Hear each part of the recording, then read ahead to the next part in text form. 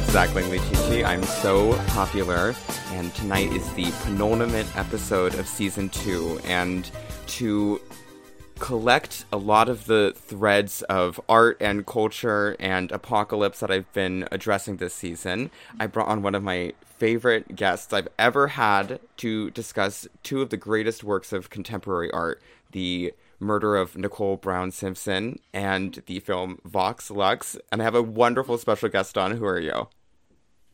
Hey, well, I'm Yana. You all probably know me from Twitter. And the last episode that we did together for your podcast on Glamorama and terrorism.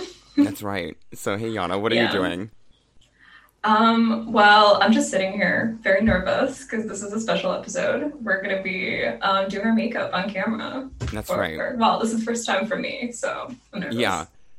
I mean, I find that video podcasts are one of the most evil and despicable forms of, anything that's ever existed. And every terrible podcast I've ever known has a video component. And I think it's truly, abject and disgusting. And so to really embrace the whole realm of what we're talking about, I thought it was crucial that we film this and really make it a whole proper project. We talk about... True, but there's also... Go ahead. Wait, sorry. I was just going to say there's a true crime element to it, right? Because it's people will talk about gruesome murders and do their makeup on camera. And it's get ready with me. Today we're going to be talking about the murder of John Marie Ramsey or whatever. Yeah, people do that all the time. I recently refreshed on a lot of those videos in preparation for today. And true crime is something I find also really repulsive on hate fiction, which is a project you've started since our episode together. You did a beautiful episode addressing it, and I think that filming this disastrous makeup routine as we talk about one of the most pivotal moments in American culture is just exactly what has to be done. Yeah, no, it's perfect. It's evil. It's it's nerve-wracking. What else could you want from it? Yeah. And for me, it's I'm just doing it with my computer camera. You have 7 cameras set up around you, which is I can't imagine. It's terrifying. I feel all of these characters in the O.J. Simpson trial with the entire world looking at me at once, and it's really high pressure. I don't think I've ever felt such high stakes on the podcast before. Me too. I was running around this morning. I was oh my God, I'm so nervous for this. And my mom was why? You do this every week. Why would you be nervous for this of all things? But it's scary. Doing your makeup is a critical part of Zach Langley-Chichi as a drag queen and an experience, and also, something that I've spent so many hours of my life doing at this point. And to open that process up in a kind of format and in a media form feels very personal. It is. I think we talked about this on the last episode of my podcast where we talked about Laura Palmer and stuff, about how for women, right, it's a whole, it's the process of becoming a woman is intertwined with doing your makeup and putting on a face and stuff. So it's so personal. I feel exposed, and I'm already wearing concealer, but not having eyeliner on is a traumatizing experience. It's true. I think that the, private ritual of doing your makeup and creating the face that you present with to the rest of the world and that you kind of want to be known by, to not only unveil the face that's underneath it, but then also to show the construction of it, is a really bizarre form of media. And I just can't believe that this is what most women and gay people are spending their time watching on YouTube. No, that's so true. He did an episode on the whole Tati versus James Charles drama, and good episode, by the way, great episode. Thank Loved you. It. But it is. There's something so personal about it, and I think it's interesting that people do their makeup and talk about true crime a lot, because those things are so similar in a lot of ways, because it's exposing yourself and your desires and pathologies, and in such an obvious way to the world. It's so weird that people do that all the time without even thinking twice about it. Yeah, you're so right. And thinking about us doing our makeup together and constructing ourselves, I think this is really, like, the big confluence of, like, what's been going on in my show, and between, like, the mistaken art of Tati Westbrook and James Charles together, and between our terrorism episode and all of the trash culture I've talked about, as well as, stuff about constructing your own reality and building your own image. I think all of that is going to happen right now between us, and I'm both paralyzed with fear and really excited. Me too. No, me too. I'm scared, but it's going to be okay. We'll do great. Even if we do horribly, it's going to be exactly what it's supposed to be. It'll be camp, yeah. Yeah, it will be camp, exactly. So, I guess we should start doing our makeup. When I was watching some of these videos about, like, with people being like, this is the Night Stalker, and I'm doing, like, my blue eyeshadow. It's, like, they do it with such, like, a casual indifference that I, like, really, like, I don't know how they do it. Yeah, we're going to be talking about the gruesome murder of 30... I should have looked this up. How old was she when she was murdered? Like, 32? Yeah, she was quite young, because she was so much younger than OJ was. Yeah. Well, we're going to be talking about the murder of this 32-year-old woman, and, putting on Vox Lux inspired makeup. Yeah, that's exactly it. So, what do you start with when you do your makeup? Well, I usually start with concealer, but I already did that. So, and then I do my eyes. So that's what we're gonna. You do your eyes first. That's one of the last things I do. Really? Yeah. I think it's because when I was a teenager. Like, now I, like, wear lipstick all the time, but when I was a teenager and, like, going to parties, like, and making out with boys and stuff, like, I never wore lipstick because I would, like, always smear it by the end of the night. Yeah. So I was always, like, an eye makeup person. And obviously that was also inspired by, like, Effie from Skins, like, like, the smoky eye, like, party girl makeup. Yeah. So, like, I just always, like, concentrated more on my eyes. So I think that's why I still start with that. Yeah, I realized that I'm, like, out of, like, my concealer, which is where I usually start. So already off to a thrilling beginning. Love that. Okay, I guess we're not going to use any, beard blocker, and I'm just going to go straight to concealing my under eyes here. And I see you use a brush, like, right off the start, but I literally just, like, smear my concealer on my face. I do the same thing. I put on blush with my fingers as well. Yeah. And I mean, I don't wear foundation, so it's always just, like, just do most of it with my fingers. You don't wear any foundation? No. Well, aren't you just the most beautiful thing in the world? Thank you. So do you want to start talking about the murder? It's really hard to, but I guess why I was thinking about this a lot was because right around my move to Tokyo, I don't know what happened. Something kind of clicked, and I guess it was kind of in line with how I was going through all of Keeping Up with the Kardashians, like, season by season, and I got to the point where I got to Kris Jenner's talk show, and I started getting really interested in her.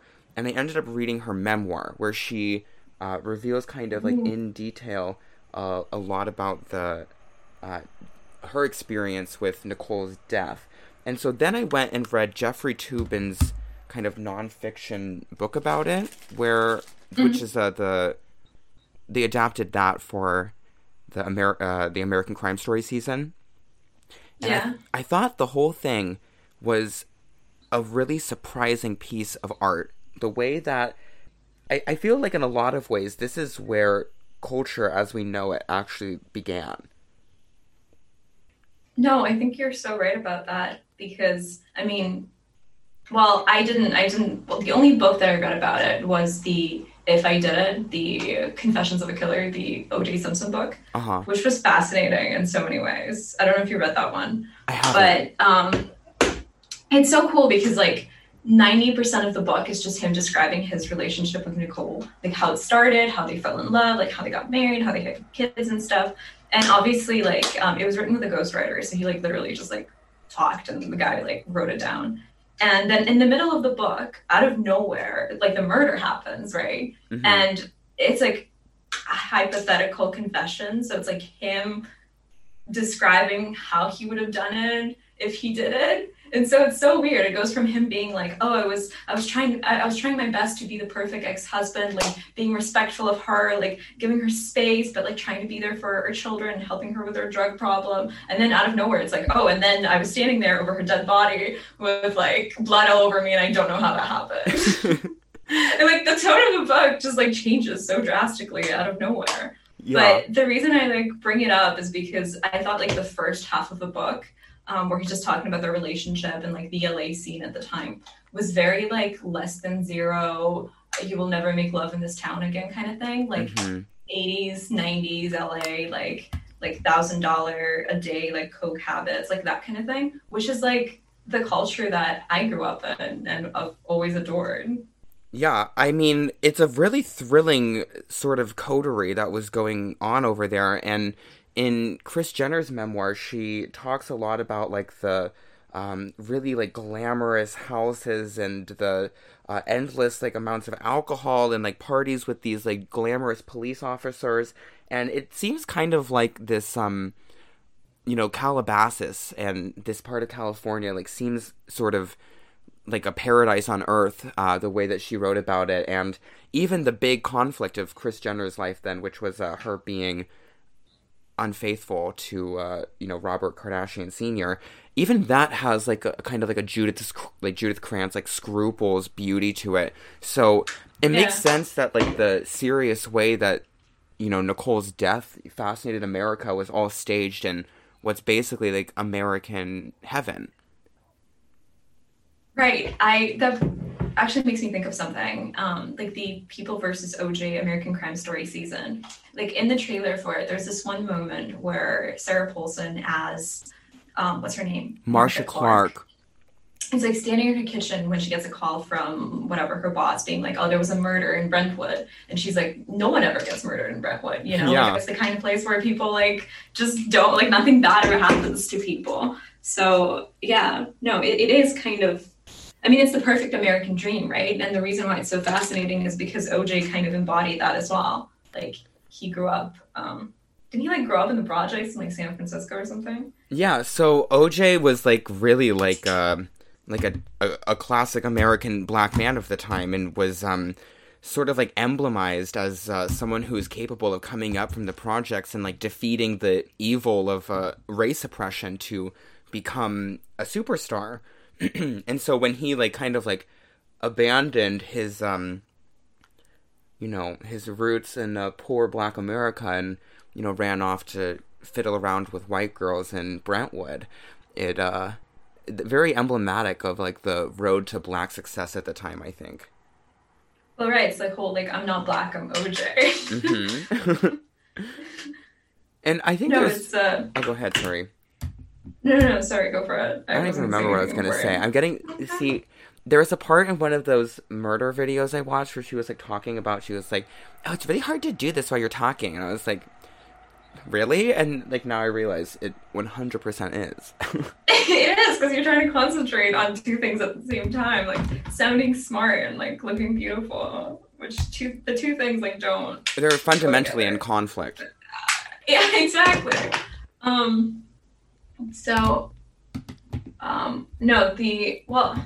was going to say, but I think it's really interesting not to like make it all about Ryan Murphy again, which I talk about him so much. I think half of my podcast is me talking about the evil of Ryan Murphy, but like, I truly think that like the fact that he made a whole season about it, mm-hmm.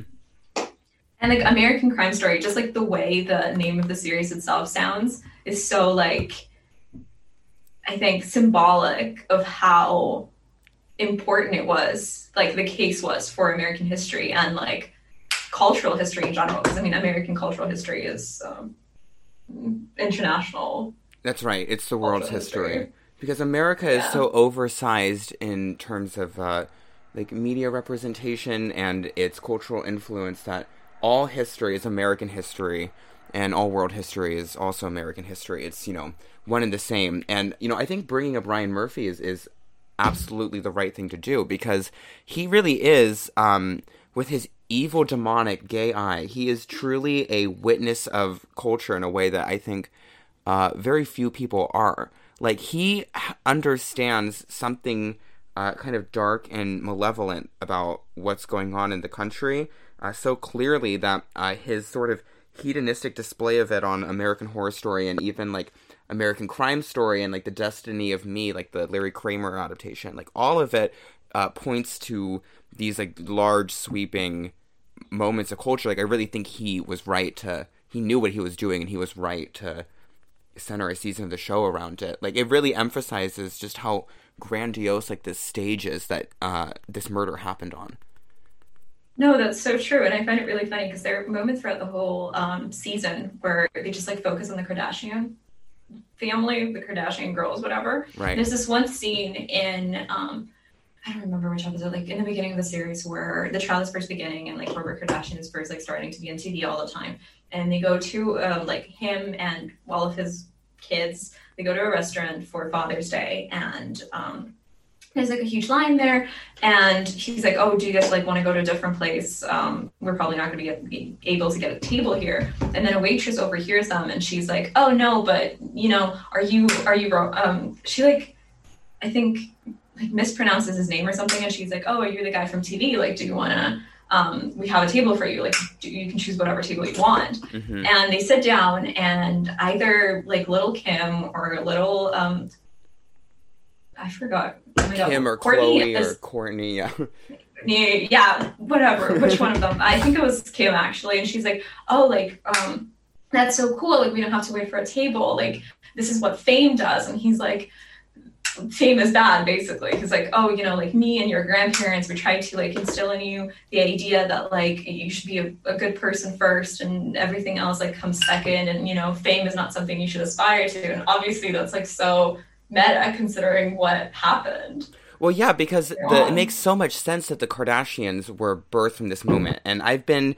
theorizing that Kris Jenner is actually like Satan, or not in like the way that people imagine her to be, but like she's actually like a fallen angel who keeps creating mass moments of culture, willingly or otherwise. And her being involved with the Nicole case, the creation of Kim Kardashian, and the creation of Caitlyn Jenner, like some of the most important moments of pop culture in like the last 30 years, like her being a part of all of that makes me think that somebody like sent her to Earth to do something. But yeah, when it comes to fame, that's really one of the leading critical elements going on in this case, because I don't think that fame like existed in the same way it did before this public trial happened in front of the entire American eye, basically.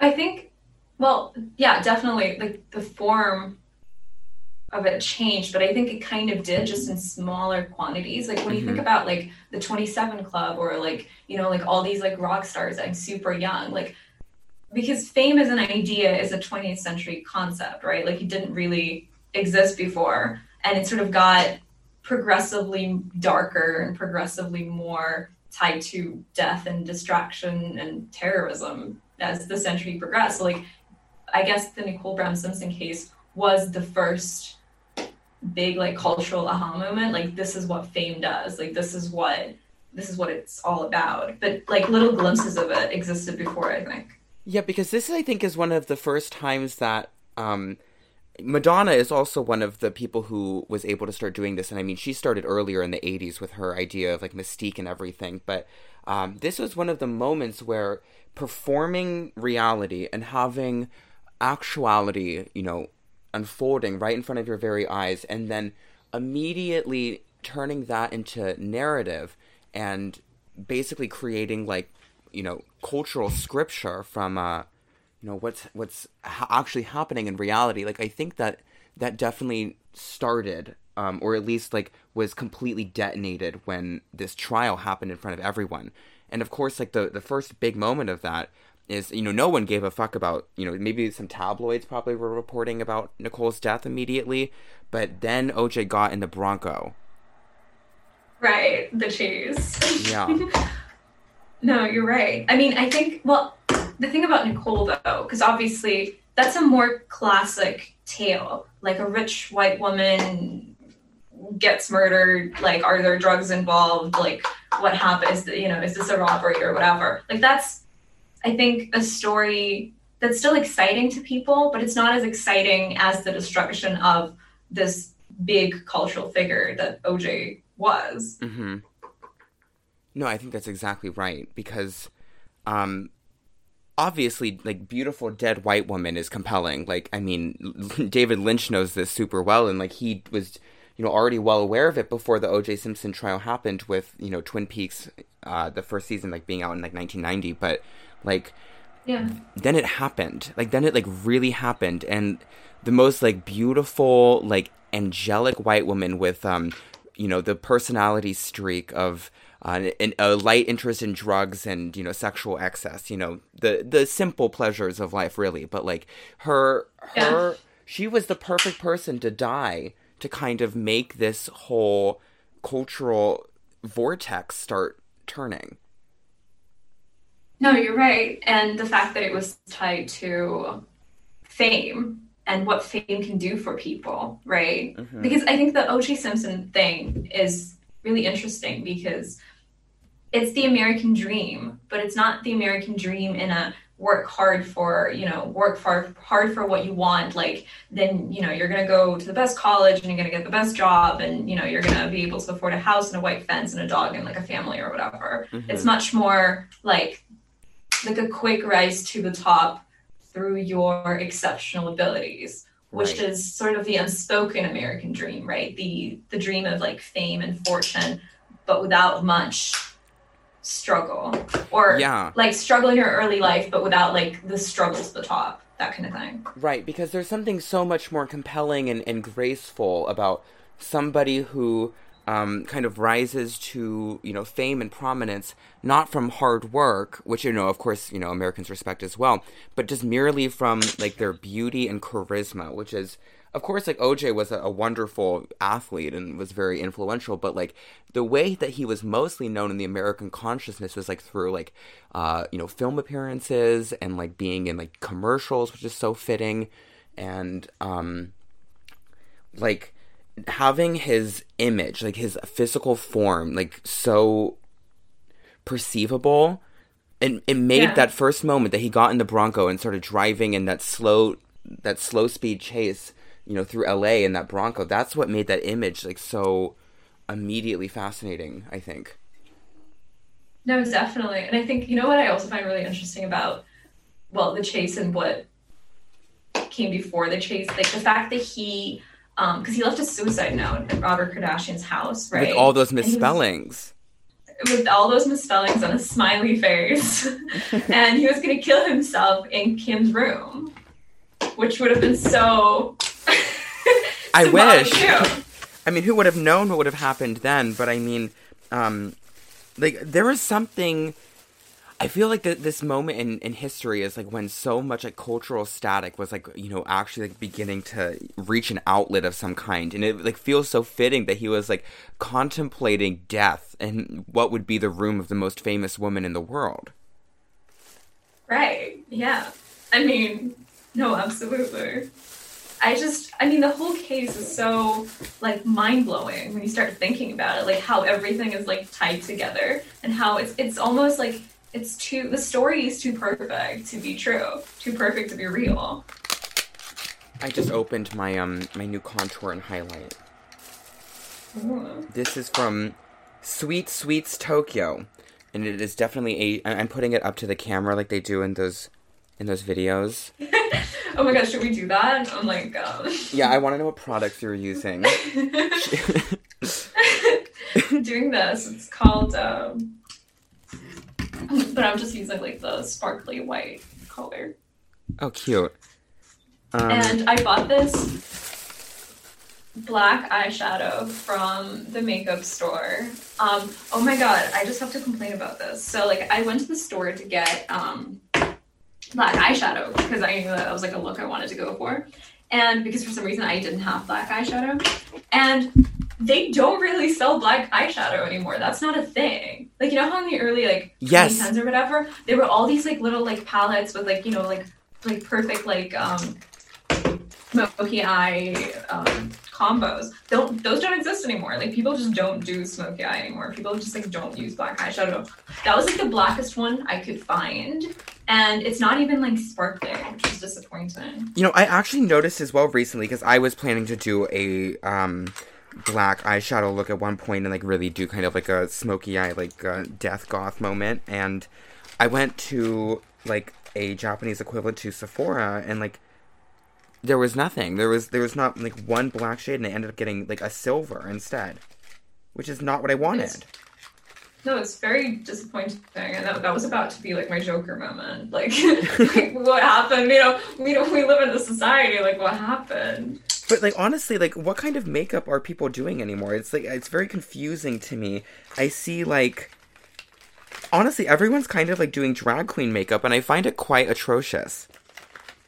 I mean, it's either, like, drag queen makeup or, like nude eyeshadow palettes. Yeah. Like, which has been happening since, like, the early... I mean, it's very Kardashian-inspired, though. Like, you know, like, the naked... what's that? Urban Decay naked palette, like, nude eyeshadows. Like, that... I, like, remember being, like, in middle school, and everyone was, like, obsessed with that palette. And that's still happening. Like, those still, like, sell out, at least here. Oh my god, this fucking contour I bought has, like, no pigmentation at all. Oh no. Should I jump off a cliff? Yeah, I think that's appropriate. Oh god, I literally imagined this would happen because, like, okay, you know what we're gonna do? We're just gonna put so much of it on that it ends up making an impression. Yeah, so... I'm thinking about how... when this was going on, my mom, she watched the Bronco chase on TV, and she was traumatized, actually, I think. She was, like, really disturbed by watching this all happen in the public eye, and, like, I think she was in Seattle at the time, and her being in Seattle, she was just, like, at home while my dad was, like, doing commercial fishing, and she just, like, watched, like, who she already imagined to be the murderer, just, like, being, you know, perceived, you know, to be let go. And they like, interrupted so much TV coverage in order to show this chase. And I'm just thinking about how many, like, households in America were just, like, watching this man drive in a white car through an LA freeway. And it's like, has anything more American ever existed? Well, it's like the first 9/11, right? It was like 9/11 before 9/11 happened. Yeah. No, it seriously is. Like, this absolutely touched so many people, and this was the beginning. Like, it just started at then, but little did anyone know that this was going to go on for, like, 11 months. Like, the trial was famously long, and there was so much media coverage of it because Lance Ito, the judge, decided to allow those cameras into the room. So there's endless images and footage and sound of what I kind of imagine, like you said, it's like the first 9/11. There's just endless, you know, content and photography of it. I think content is an interesting word in this case as well. Yeah. Because you're right, it is content. Like, the way, you know, like, how every single person involved in the trial or, like, the case in general went on to, like, write, like, 3 memoirs about it. Mm-hmm. like everyone just, like, basically mined this tragedy for content, for, like, media attention. Yeah, so much so that all of the professionals, like, these normal working people, like, with the exception of Johnny Cochran, who was the one of the lead prosecutors on OJ's, or sorry, one of the lead defense attorneys for OJ. Aside from, like, him and you know, Robert Kardashian, most of these people were kind of just, you know, and of course Robert Shapiro as well, who is, like, a little bit of a celebrity himself, but, like, in total, like, most of these people were just, like, normal working, you know, legal folks. And the idea that all of them became so possessed by the spirit of the media surrounding them that they ended up, like, kind of creating their lives around, you know, what happened is very compelling to me. I mean, it's really interesting how, like, Marcia Clark, the lead prosecutor on the case, because I don't know if it's true, but in the People versus O.J. Simpson season, like there are all these like endless like scenes where she's like crying to people about how she's like not a media person and people are like judging her appearance and she like doesn't know how to like do her hair. So people are like making fun of how her hair like looks awful on camera or whatever. Like all these like endless scenes. And then she went on to like become like a novelist who like goes on like talk shows to still talk about the case. It's like obviously there's something so addictive about media attention. I mean, we should know. Oh, yeah. We're literally like... I mean, look what we're doing right now. Yeah. It is. I mean, attention is so addictive. No, it's so addictive. And I mean, there's something even like, you know, beyond the mere, attractive quality of attention here. I think there's, something a little more like sinister and like demonic, because it wasn't, just that, they were like so happy with like their media coverage, but it's like they were like truly like touched by some like unholy like spiritual thing. And I feel like I myself have kind of been touched by it as well. Not just like with the podcast, but like when I was on like TV with Bob Saget, I started behaving in ways that were like really alien and bizarre to me. And I had no way to stop it. It just like came over me like some force. And I really am really desperate to like figure out like exactly like what that is. Like, what is this spiritual demon that arrives into reality and then is just capable of completely possessing people and changing the way they behave? That's a good question. But you're right. I mean, when I say attention is addictive, there is a spiritual component to it as well, right? Because obviously, I mean, it's nice when someone's like paying attention to you, but a lot of the media attention that people were getting at the time wasn't positive, right? So it's not just about like, oh, like people are being nice to me and it's addictive when people are nice to you. So like now I go on talk shows and talk about things and people being nice to me again. Like it was very dark. Like people like get addicted to like being like, torn to shreds publicly, and not just like in a like psychological, like, I don't know, pain feels good kind of way, but you're right, like in a spiritual, I'm possessed by something now kind of way. Yeah.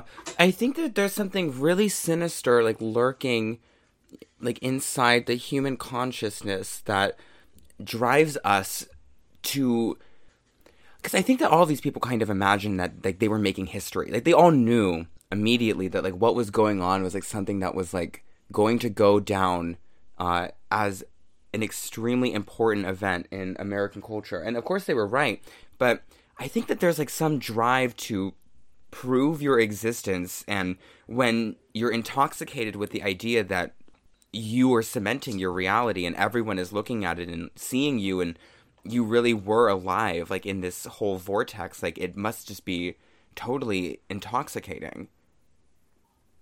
No, I mean, for sure. But I think it's funny as well, not to bring up the TV show, not to bring up Brian Murphy again, but there are endless scenes in that season where Marcia Clark is just like talking about how like, oh, we have to convict him because, that will like establish like a precedent where, men don't abuse women and like domestically abuse women anymore. Like we have to show the world like this is not okay. Like, like how people like talk about like legal cases like that where it's like, we have to make an example of him. Right. But I think that's just what they told themselves to feel better about what they were doing. Because ultimately what they were doing was tearing apart an American icon for the sake of doing it. Yeah, that's absolutely true. And something I hadn't really thought about myself, because like, I think that there is like an element of joy for all of the, defense attorneys involved, that like they understand implicitly that they are like, trying to, in effect, like completely devastate and disassemble like someone who was truly like an American figure. And so they probably felt very powerful in like that kind of role that they were in. I mean, right. It's like he's like the first victim of cancel culture. And, you know, what's kind of vindicating is that ultimately, like, he's innocent. You know, that's the verdict. And despite a really easy case, as everyone says, like, they weren't able to do it. And so it seems to me if the OJ trial is kind of like a, you know, cosmic representation of, like, the human soul on this stage, like, it seems that cancel culture inevitably can't win. I mean, of course not. Because at the end of the day, like, it still matters. Like, what, like, people are still more compelled by, like, stories of success and fame and money and fortune than they are by someone's pathetic attempts to destroy that. Like, despite, like, our most, like, petty, like, pathetic feelings, you know what I mean? Mm-hmm. Like, people still want to believe that the American dream is possible. Right.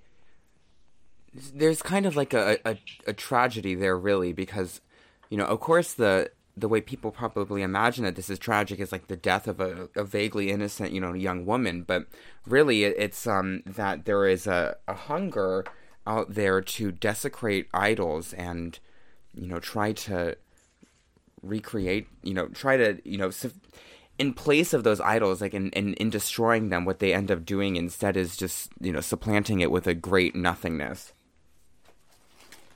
Right. No, you're right. I mean, it's so funny though, because obviously, I mean, it's horrible what happened to her, whether or not you think he did it, whether or not you think he abused her or whatever. Like, it's horrible when someone dies, obviously, but it's like, but people die all the time. And, like, every time someone talks about, like, a murder case or a disappearance case or whatever, like, it's never really about the victim. It can't be, because the story, like, no one cares. No one cares about, like, the one who gets murdered. No one cares about, like, the passive victim of an event like that. And it's just, like, it's not bad or good. Like, it's just the truth. And pretending that you care is stupid. Yeah, because, I mean, this idea of justice, like the idea that what you're doing is you're avenging, you know, this woman who had her life taken away from her. It's just, it doesn't ring true to me at all that anyone really thinks that, you know, convicting somebody and, you know, ending their life and their iconhood or anything is like really like, I mean, what is the point of justice at all, actually, now that I think about it? Like, what does it do? I don't know. Nothing. I mean, it's like you trying to, oh my God, I guess it's like you trying to, like, play God, you know, like, oh, you should, you know, like the whole, like, oh, you're going to pay for your sins kind of thing. Uh-huh. It doesn't really work, because I think when you're trying to be the good one and you're trying to make someone pay for something, like, there's so much ego involved in that as well. Like, all those, like, persecutors and stuff, like, they're so, like, they're complete, like, narcissists and egomaniacs. Like, it's never about the innocent person who was, like, raped and murdered. It's always about, like, oh, I'm gonna be the one to avenge them, you know? Yeah, like, vengeance doesn't, like, can't exist for the victim ever, because, you know, of course, like, the victim isn't alive to see any meaningful consequence, so the idea of, you know, justice and vengeance is only enacted by society. And I think, like, Foucault has, like, touched on this, that it's, like, a way of proliferating and, like, trying to enact, like, care on, you know, the human spirit in a way that takes these, like, you know, subterranean desires that we all experience and put a specific praxis around it so that those can continue to exist, but, you know, in a moderated, like, regulated form. But, I mean, it doesn't seem to work. Like, these things still happen, and even though, like, the wave of, like, serial killers has, as, you know, we talked about, just, you know, turned into empty, meaningless, you know, mass gun violence, which just nobody feels anything about at all. I mean, yeah, what are we, like, left with in that void? Our own egos. Yeah. That's it. And that kind of, like, is why that kind of goes all the way back around to, like, fame, right? Like, the fame is basically, like, the creation of art of a single ego. Like, when you're truly famous in a way that, you know, someone like Madonna or Kim Kardashian is, or, you know, Nicole Brown Simpson or OJ himself, like, when you've, like, reached that level, you've transcended the limits that surround your mind, and you've actually been able to inflict your own being into the entire world. Yeah. No, I mean, that's true, but it's interesting that you mentioned Nicole Brown Simpson in that context as well, because obviously she was married to a rich, famous, powerful man, but she didn't become famous herself until she died. So it's like the Laura Palmer thing, where the image of you as a person who used to exist, the potential of you is what's famous, not you yourself as a person. Because she wasn't like, she wasn't like a media personality. She's not like Kris Jenner or whatever. She is like she's like all those photographs that we've all seen. She's like,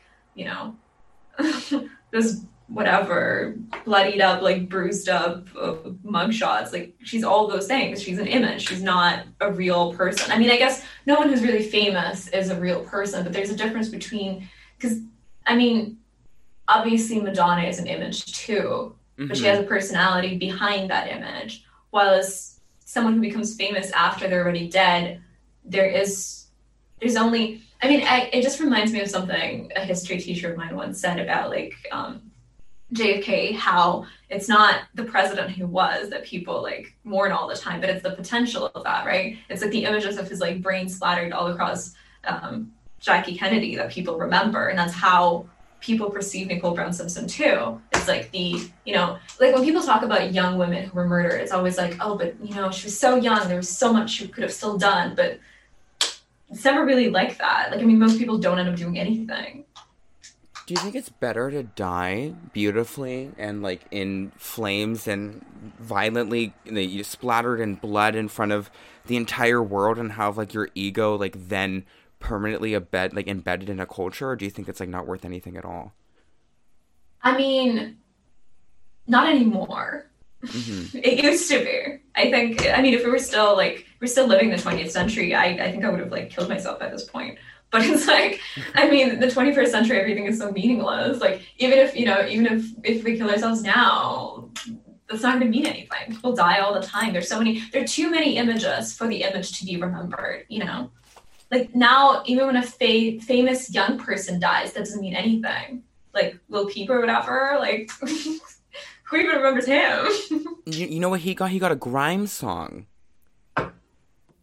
Right? He got a fucking grime song. And that's so sad. You don't, like, now, even if you die, like, young and beautifully and, with the entire world around you, like, looking at you, it just doesn't mean anything. Like, then all you get is a fucking grime song. Right. You can't even be Kurt Cobain anymore, even if you really wanted to. The entire art of like beautiful death is gone, and that is frightening for me, because I bank so much of my aesthetic sensibilities on Mishima, and like him, believing that he could like really like create himself as art like through his death, like that could never happen anymore. No, it just messed with my eye. This is so depressing. I fucking hate this this contour and this highlight I got today. I'm like so angry. I'm gonna literally just import a NYX palette.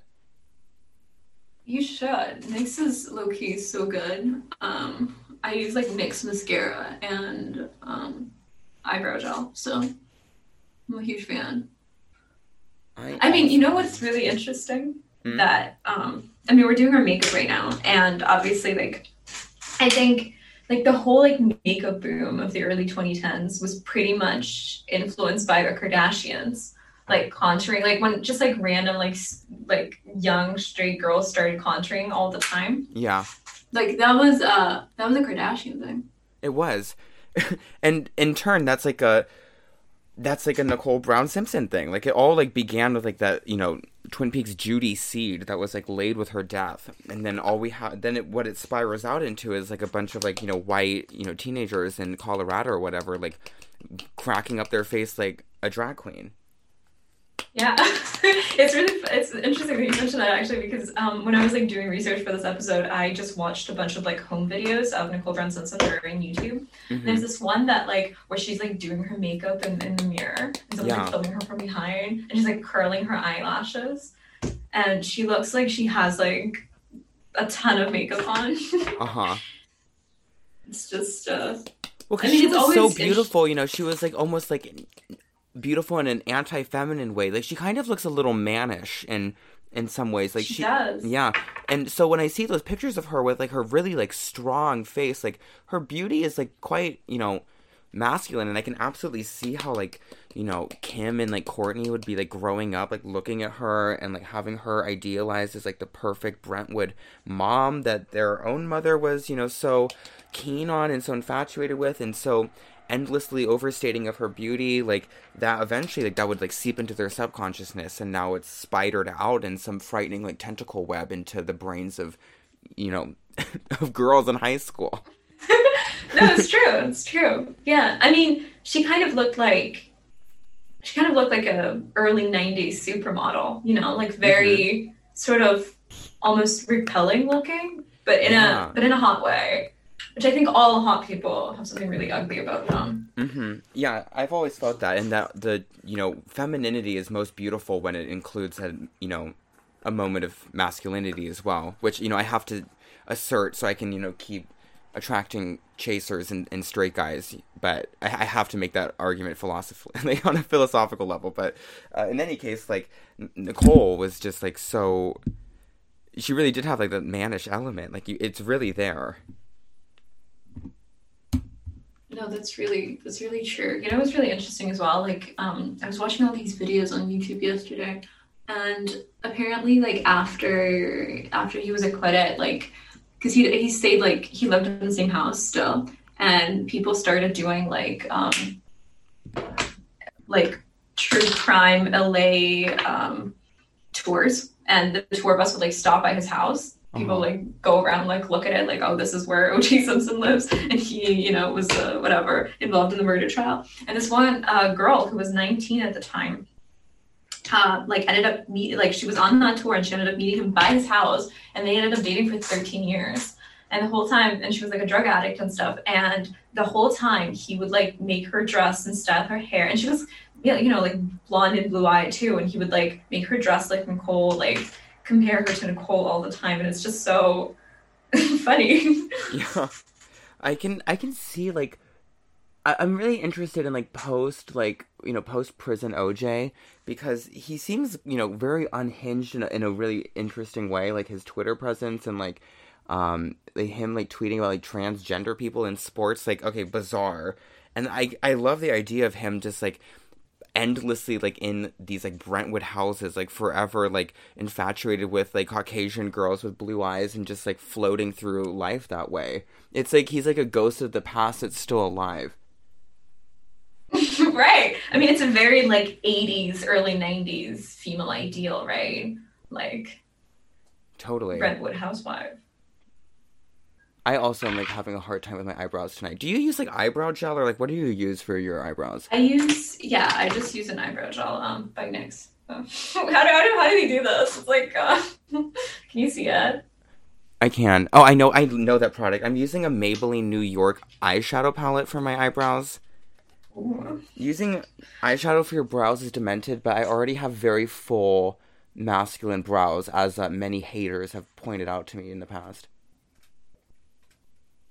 I wonder what the haters are gonna... I look more like Nicole than you ever will. That's true, though. But I wonder what the haters are gonna say about this. I mean, this is demented, but, like, the thing is that, like, you can't, like, talk about this in a way that, like, doesn't evoke the absurd, because what really happened was, like, a whole bunch of Americans got so worked up over this that, like, it ended up completely, like, shaping the way that we, like, view and think of fame. And it's all really ridiculous when you know, boil it down to the, like, the basics or what have you. And to imagine it in a way more serious, I think, would be, like, disrespectful to the reality of what actually happened. Right. I mean, no, that's true. It's very, like, true. I mean, nothing happened, right? I mean, sure, a person got murdered, 2 people got murdered. It's horrible. But that happens all the time. And they were maybe potentially murdered by someone very famous, but that, I mean, I guess maybe that happens all the time too, if you believe the conspiracy theories. Yeah. So, I mean, at the end of the day, it's like, who cares? I mean, But see, that it's good though that people cared, because now we don't even have to experience, like, we don't even get to experience that anymore. And now no one cares about anything, truly. So yeah, because it's very foreign and weird to imagine everybody getting so, thoughtful and, so spending so much of their daily life, like, watching this stuff on TV. Because I don't know if there's any famous person, even, like, a famous person who died, that could possibly capture the American consciousness, like, so completely. It feels like a totally lost cause. I mean, even if Kim Kardashian, like, murdered Kanye West tomorrow, like, we'd care about it for a week. No, seriously. I mean, I hope she does. It'll be a fun week of Twitter, but then after that, nothing. Yeah, that would be it. That would be it. Now I have to do my eyeshadow, which is the biggest moment of this makeup look. For how long have we been doing this? We've been going we're approaching an hour here very quickly. Ooh, but is your eyeshadow going to take you a long time? No, my eyeshadow doesn't usually take that long, but I also had to put on lashes and my lipstick still. Oh, I see. I have, like, glitter all over my hands. I'm, like, almost done with my eyeshadow look. And then, what do you do for lipstick? I'm doing lip gloss. just a light lip gloss. I love it. I mean, it's not very light. It's very 90s, actually. Oh, yeah? It's like thick and gloopy. Yeah, exactly. It's very Brentwood housewife. I don't have... Oh, no. What is it called? I can't see the shade name anymore. That's sad. I feel like I should do my eyeliner, but I would probably mess it up right now, to be honest. Mess it up. I mean, I'm sure Nicole had a few nights of bad eyeliner. I mean, who doesn't? But I, like, made a reputation for myself that I can... Like, I don't know. I've been tweeting so much about, like, doing my eyeliner. I'm always like, I can do it in my sleep, but that's not true. I can't do it right now. Eyeliner always paralyzes me with fear, and every time I have fucked it up, it's been, like, apocalyptic levels of disaster. I mean, it's usually the case. It's either, like, perfect or you're screwed. Oh my god. Okay, I'm, like, trying to put this into my waterline. This low-key looks so good on camera, but it does not look good in the mirror at all. I mean, the same thing is happening to me, and I couldn't even venture to say that it looks good on camera for me either. But the thing about drag makeup is, especially for me, until every piece is there, it just, like, doesn't... It's like, not right, until it's, like, all done. Yeah, no, that's so true. Wait. I, like, put in, like, glitter, I don't even know, glitter eye gel eyeliner thing, and it, like, now makes it really hard for me to blend my eyeshadow anymore. Uh-huh. So it's disastrous, but whatever. Going out to dinner after this, so this has to be good. Wait, are you wearing the makeup that, like, you're doing right now to dinner tonight? Probably. I mean, it's going to be more disastrous if I try to take it off. Can you imagine? I'll probably look like a raccoon by the end of the night, but that's okay. Oh, God. I mean, I'm literally... once we're done with this, I'm going to, like, make my boyfriend take some pictures of me, and then I am, like, wiping it off. And, like, that's it. I'm just trying to see if my under eye... I haven't done, like, this much eyeshadow in a really long time. Like, I used to do, like, eyeliner, eyeshadow. Like, I used to, like, put a lot of thought into my eye makeup all the time before COVID, and then COVID happened, and now most of the days, like, I just wear, like, red lipstick. Like, I don't even put makeup on anymore. Do you feel sad about that? I do, but the red lipstick makes it okay, I guess. It's still, like, a semi-put together look, just not that put together. I'm trying to think of more things I wanted to say about OJ and Nicole and all of that the reason I think I was like so attracted to the whole media circus around it is because like the way that like fame existed in that moment seems like both like really like disgusting and horrific and cruel. And the entire media circus around it just seems so abject. But at the same time, there is like something like really like beautiful and kind of like pure about it. And I'm thinking about the way that it started to like change and shift culture and like how fame exists now. I just like feel like so much of it like really like started in that precise moment, and we've been like living in, the remnants of it ever since.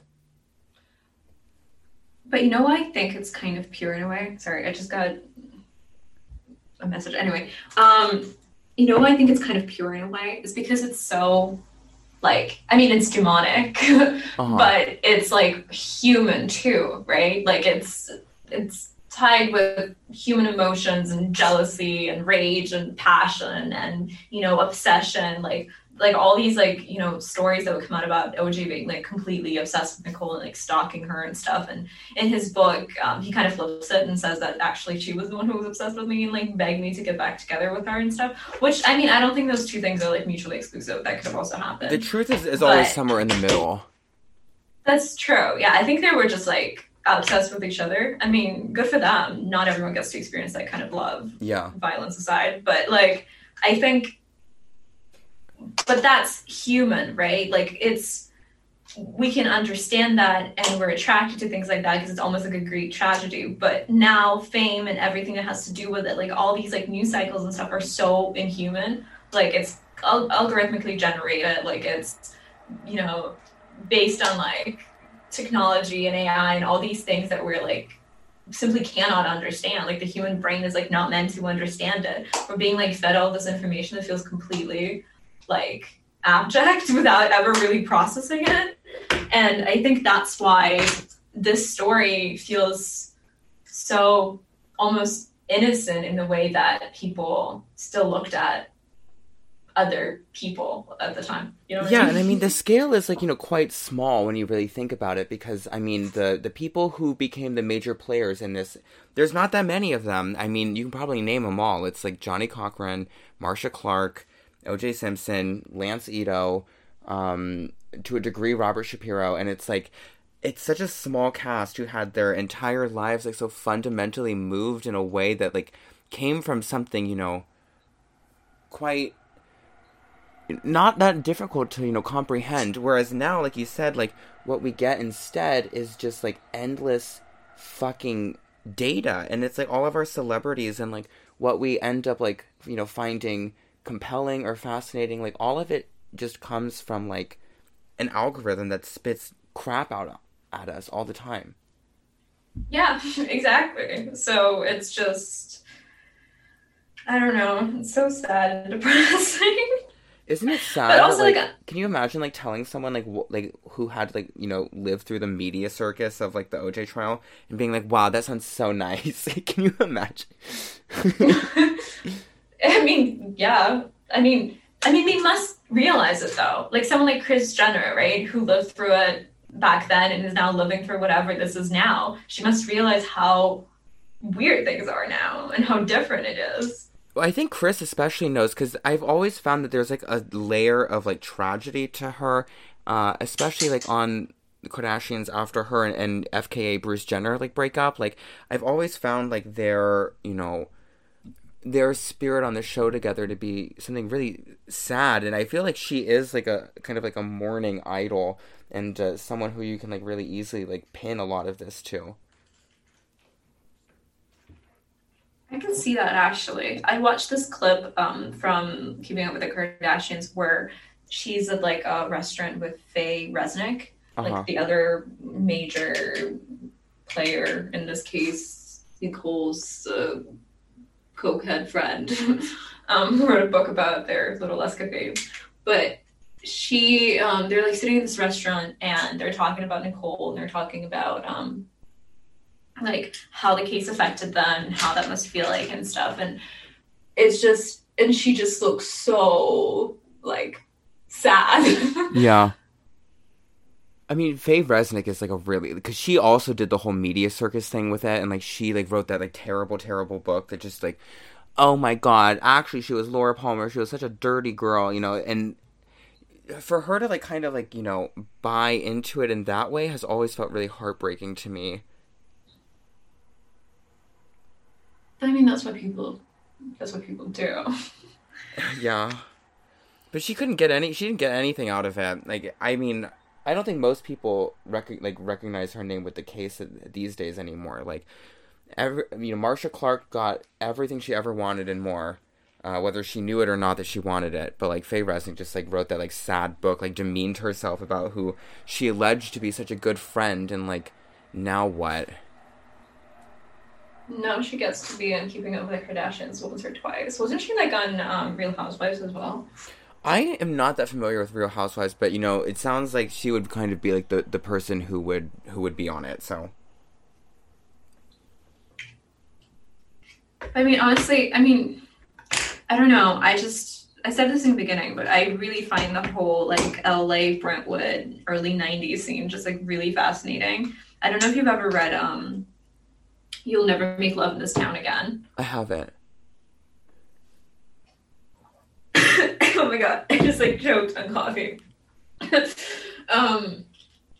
Wait, it's like this book that was great. We're just talking about dying young. It'd be funny if I like died right now. But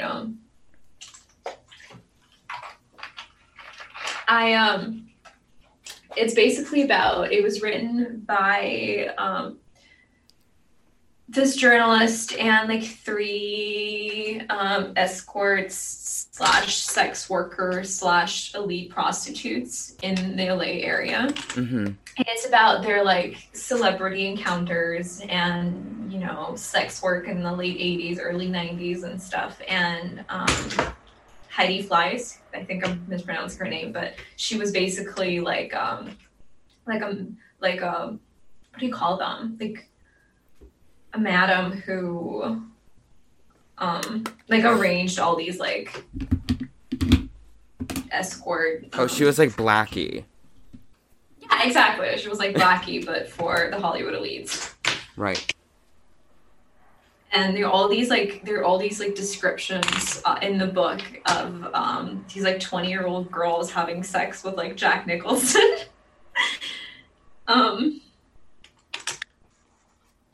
So it's Well, what's nice about that is that it feels like Hollywood actually had something sexual about it, and like now there's obviously nothing.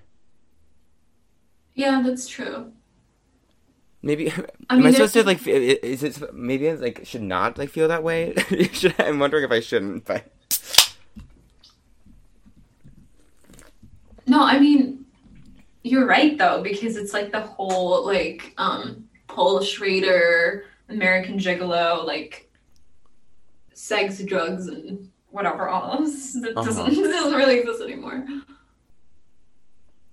Isn't it funny to imagine like LA as like a scuzzy place that like you go to, like where like deep like downtown LA where like bad things are happening? And, like I like literally like can't even picture that. I just like imagine like soulless like Instagram death, you know?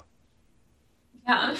I mean, it's really interesting that like LA became like the hub of all these like influencers and hype houses and TikTok stars, and you know, like the idea, I mean, I think it's always been the place where people go to be famous, but the way fame is now has also transformed the city so much. Yeah, like fame started to take like a physical aspect into the very like, you know, geographical quality of the city itself. And it makes sense that like all of this kind of spirals out of like what happened with you know, with Nicole, where like her Brentwood dreams like suddenly like expiring so fabulously and like detonating, and her suddenly becoming the most like famous woman in the world. Like it all makes sense that like it would end up like repeating itself in these feedback loops until it's TikTok hype houses, which I like can't even like perceive. What is it? I don't know. I don't want it. I mean, I guess I would want to know just for like sociological like research purposes, but I don't really understand. I mean, it's like it's kind of like Warhol's factory, like, but like it's Warhol's factory, but with nothing. It's Warhol's factory if it was like staged in like Dante's like Purgatorio. Yeah, basically, with none of the sleaze and none of the sex appeal. Literally just like the endless like fame hungry talentless monsters crawling. It's pretty like incredible to me, I think, that like fame like went from something that was like a life or death, like life defining creation of yourself like in the public eye, and like now it's like the way that you create fame is like in 10-second clips that are repeated endlessly. Yeah. Who's famous right now? Charli D'Amelio. See, and it was all like the people who are like, you know, previous like fallout of famous people like Kim Kardashian and like, you know, music celebrities from the past. Like they're famous in a way that it's like they are like famous as a remnant, but they're not actually like famous in the way that, like Charli D'Amelio is or something now. Do you know what I mean? Well, yeah, because I mean, Charli D'Amelio is famous like for Zoomers, right? Like the new generations. I mean, people still care about the Kardashians, but as you said, like, yeah, as a remnant of like old fame and old, I don't know, old Hollywood almost. Yeah, it's like she's like Kim Kardashian's like almost like famous in the way that like Marilyn Monroe is or something. Yeah, totally. It's very like well, Bryce Nellis like talks about like the pre-Empire, post-Empire, like Hollywood / cultural division, and she's very like Empire kind of famous, you know. I just fucked up my eyeliner in such a big way. It's like incredibly bad. Oh no, I can't see it though, so I know. It's good. There's always a chance to redeem it, which is by adding more. My boyfriend is literally laughing at me because of how badly I fucked it up. It's so fucking cool. Like a glass at the wall, I am so shattered.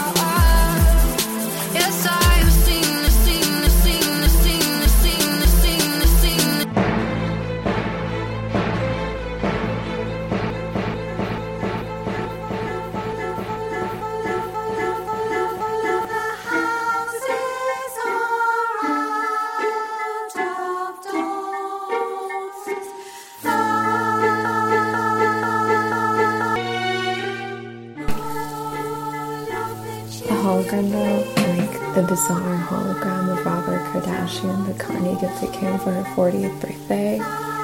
It's so weird how like despite everything, their legacy, like the legacy of the Kardashians, will forever be associated with that stupid, ugly, gruesome murder. And they'll always be haunted by their father, who is also forever ingrained into everyone's memory as OJ's lawyer. It's always going to be so intertwined no matter what, and Kanye literally bought a ghost to remind them of it.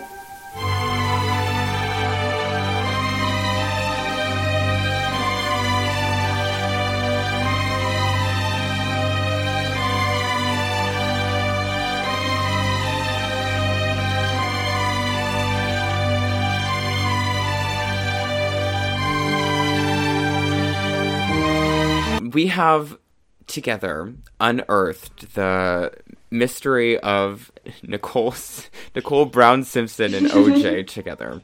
And this has been an important mission for me on the show because I have felt for a long time that it engendered something quite horrifying and toxic in pop culture, as well as something beautiful and something that has endlessly compelled me.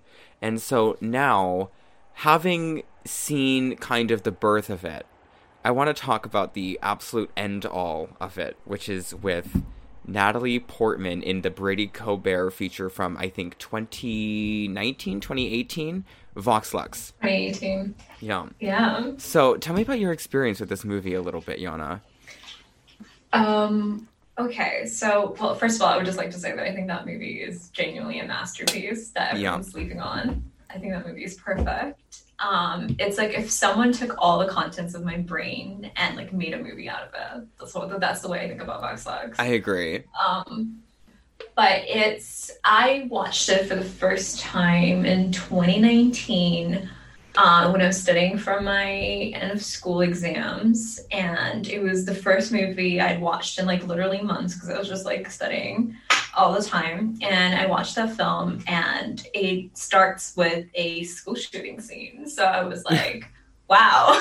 I was like, wow, this is so inspirational.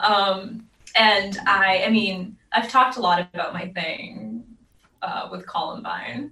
So I don't think I'm going to mention it again, but basically I have like a thing for school shootings. I think they're fascinating. I think they say a lot about how we think about violence and terrorism and fame. So from like literally the first seconds of the film, I was like, this is going to be like the best movie I've ever seen. And it kind of was. No, I've been thinking about this as well because when I first saw the movie, I was also instantly compelled that a recent feature had the gall to depict a school shooting in, such glorious detail, because I think American Horror Story was kind of like the last fire of, depictions of school shootings. And recently I've talked about, Elephant and everything, but I was immediately fascinated by this, not a big budget movie, but, lots of A-listers coming together to say something about fame and do it in a really violent and gratuitous fashion. And so even before seeing the movie, I was very, intrigued about what kind of provocation they were going to be attempting here. And the fact that the movie is both completely artful and frightening in ways that you can't even imagine, and appalling and dreadful to watch, and also so impulsively true on this like horrible level. I just find that this is one of like the best like recent like provocations, and one of my favorite movies from recent memory. So I completely feel your like libidinal attraction to this movie.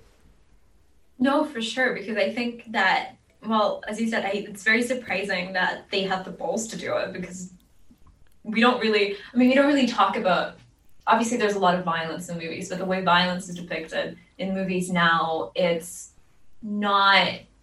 either, there's a lot of like crimes of passion and things like that, but this like senseless violence that can only be produced by like terrorism is never really talked about. It's the kind of violence that like Crash is about, like violence that's tied to, like sexuality, and it's tied to like very primitive human desires that doesn't it's not really talked about in that way. No, I know. And one of the reasons I wanted to revisit this with you now is because I feel like when we did our terrorism episode together, like we like uncovered something that we both like find in common, which is like an artfulness in these mass events that can touch all of humanity. And as that's become, more like moribund and like less fascinating and less like viscerally awakening in all of us, I was really surprised to see that like Vox Lux treats like that mass violence with like the same awareness, which is that once like school shootings and like these horrifying events of culture used to really be able to move us, and now all we have is like a blankness. And the Natalie Portman character as Celeste is just the most fantastic embodiment of that idea I've ever seen.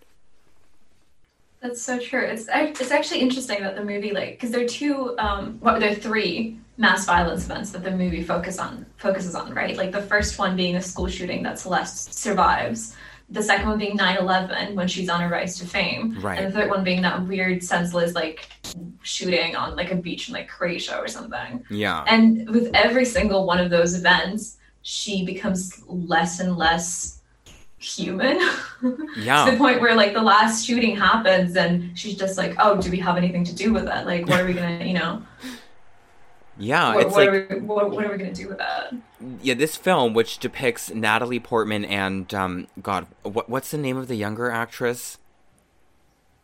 Oh my God, Raffi Cassidy. Raffi Cassidy, who I don't know from anything else, but she's really fabulous in this. And it begins with the school shooting, as we've mentioned, and it tracks her development as a school shooting victim to like a pop superstar. And as it does that, it follows kind of the trajectory and course of American history in the contemporary moment, and an encroaching dread of vapidity that becomes more and more sinister as it goes on. And like you said, one of the ways that is most true is like in the very beginning of the film, like the mass shooting is like so pulverizing and takes like 45 minutes to recover from. Like we see these like really long, tense scenes of her going through therapy and like worrying about her spinal injury. And then 9/11 has like a gravity, like a shocking like gravity to it when it does happen. But by the very end, when it's just this random shooting in Croatia or whatever, it like means nothing. And I just couldn't believe that it was so right about that. And I've never seen anything except Glamorama, like we talked about, like see mass violence in that like empty, callous way. It's really interesting because like in the beginning when as she's recovering from her injury, the whole community is like recovering from the shooting, right? And they have this like little funeral service at the church, and she sings her song, the one that makes her famous. And the narration, William Dafoe's narrating the movie, which is also incredible because I think he's like one of the hottest voices ever. Yeah. The narration, like, there's basically it says something like, when the song came out as a record, they changed the I to we to like represent like a communal experience of this pain, and suddenly her pain became everybody else's pain, and her suffering and her mourning became everyone else's. So they were going through it as a community. They were going through it as like the American public, like through this like Columbine-esque shooting. And then when 9/11 happens, I mean, we can see that she's very upset by her reaction, but then it cuts right away to her music video. So it's like she's kind of learning to channel that pain into her art, but in a very in the wrong grotesque way. Yeah. In a very like abject way. Yeah, because that video of her, which is, would never be something that would come out in 2001, of like her in that like really Vogue like glitter mask, and she's like riding on the back of a motorcycle and doing like pastel dance routines. It's like you can see kind of like the stress as she like, there's a great lyric in that song where she's like, I felt like the weight of human history or something. And it's like her in a bondage getup just like thrashing awkwardly around. And like, it's very like Mariah Carey glitter, which has all of those wonderful like posters that are up with the Twin Towers like burning behind them. And you just see like these like failures of people like reaching for, trying to feel something about this mass event and then ultimately failing, which I think is the first time, you know, in American history, 9/11, where that happened. Right, and I think there's a really interesting, like, symbolic connection between that and her relationship with her sister, right? Because the morning that 9/11 happens is the morning that she discovers her sister in bed with a producer, played by Jude Law. Right. And again, the narration, like, comes in and it's like the two sisters, like, drifted apart, just like the Twin Towers did. So, like, the Twin Towers fell and the two sisters, like, their relationship was destroyed by that event as well. Yeah, so because, like, the initial depiction of Celeste, as played by Rafferty Cassidy, like, Rafferty Cassidy. I'm never going to remember that girl's name. I think it's Raffi. But no, like, she's, like, is very blank, and her performance is, like, so empty and vulnerable, and, like, it's, like, just a large, like, gap that is, like, slowly filled in with information, and, like, in the initial, like, stretch of it, when it's, like, just, like, her, like, reacting even to the shooting that's happening right before her, like, through her therapy as, like, she's, like, partying in Stockholm and all of this, like, she just has, like, that, like, innocent, empty gaze the whole time. Right, but I think, you know, when the movie begins as well, like, the narration is, like, just such an important part of it, because when the movie first begins, they talk about how, you know, before Celeste was ever, like, a cultural figure, before her name was, like, known to all, she was just, like, a kid, like, you know, doing her little dance routines in her parents' living room. There's this whole thing that he says about how she was really a very, like, savvy businesswoman. And then moments, like, in the beginning of the film, where Celeste is still played by Raffi Cassidy, not Natalie Portman, where she is the one who's kind of doing all the business transactions. Like, even when they're in the hospital with her sister, and there's somebody who wants to, like, interview her for, like, some, like, talk show or whatever, and she's like, I don't look too good, like, you go do it. Like, she's already, like, pushing people around. She's basically already trying to make her career happen before she ever sings the song, before she ever becomes famous as an image. Right. Because she's so, like, devoid of any feeling. No, it's exactly true. It's like, and that is really kind of like the 90s American, like, mindset, like, leading up to the, like, new millennium. It was just like this like, sort of acceptance of everything as both not good and good, and there was, like, this kind of indifference. And even when I think about Hole and, like, Nirvana, you know, some of, like, the defining music of that era, it's, you know, a lot of it is, like, you know, angsty and upset, but I've always felt that there's, like, kind of, like, a nihilist abyss and, like, something, like, indifferent about the whole era, and it, like, really shows in that, like, blank, open-eyed performance that she gives. No, totally. I mean, it's like the whole My So-Called Life, like, grunge nihilism. Right. Was such a big part of, like, Gen X. Like, it makes me think of that. I don't know if you've ever seen that, those things on Twitter, but it's like, you know how the, like, Coca-Cola tried to, like, produce a soft drink for the Gen X generation, and it was like a white, like, can with like angsty Daria, like cartoon characters and stuff. And it was, like, all about how, like, Gen X is, like, the nihilistic generation. And I think it really was. I mean, MTV and, like, you know, that was... I mean, what's interesting about the movie as well is that, like, the shooting in the beginning of the film is supposed to be, like, Columbine, right? Like, it's supposed to be, like, the same... It's supposed to have the same weight as Columbine did. So it's, like, again, and the fact that it happens in 1999, like, right at the end of the decade before the start of the new millennium, it's, like, it's really... Yeah, I don't know. And it's perfect. It produces hers as, it's perfect, yeah, and it, like, produces her as this, like, cultural figure who is about to, like, I mean, what do you think about the ending? Like, the whole, like, reveal at the end? Because I think it's really important. Yeah, because, like, the big, like, plot twist is that, like, she made an agreement with Satan. Yeah. Like, she agreed with Satan to, like, sell her soul, basically, to, like, become famous. And every time that reveal comes in, it always, like, strikes me again, because it feels, like, not real, and, you know, like, it seems impossible, but also, like, kind of inevitable. And when Willem Dafoe, like, tritely reveals this information over the performance, it's like, I don't know, I've never been able to completely grasp it, but it does feel right. Like, I feel like the satanic agreement that America made, which is, you know, basically Celeste is just, like, a stand-in for, like, the national mood. Like, the agreement was, like, to continue on in the face of this horrible tragedy that happened, 9/11 and school shootings and like violence as a everyday part of the American experience. It's like a handshake with that will continue to happen, but you feel nothing. Right. No, exactly. And I think obviously it's like a metaphor for fame as well, right? Like when you agree to be famous, it's kind of like you're selling your soul. As in, like, I think, but that's an old-fashioned view of fame, though, because I think in the past people realized that when you become a celebrity, you sacrifice something, right?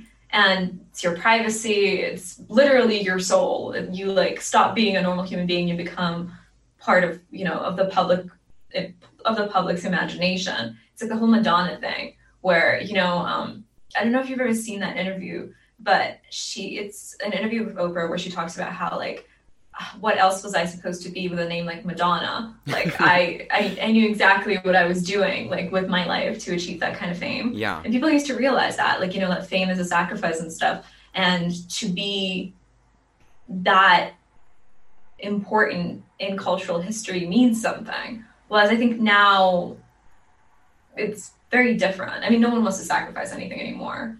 People might still sell their souls, but they don't expect to like actually have any consequences from that.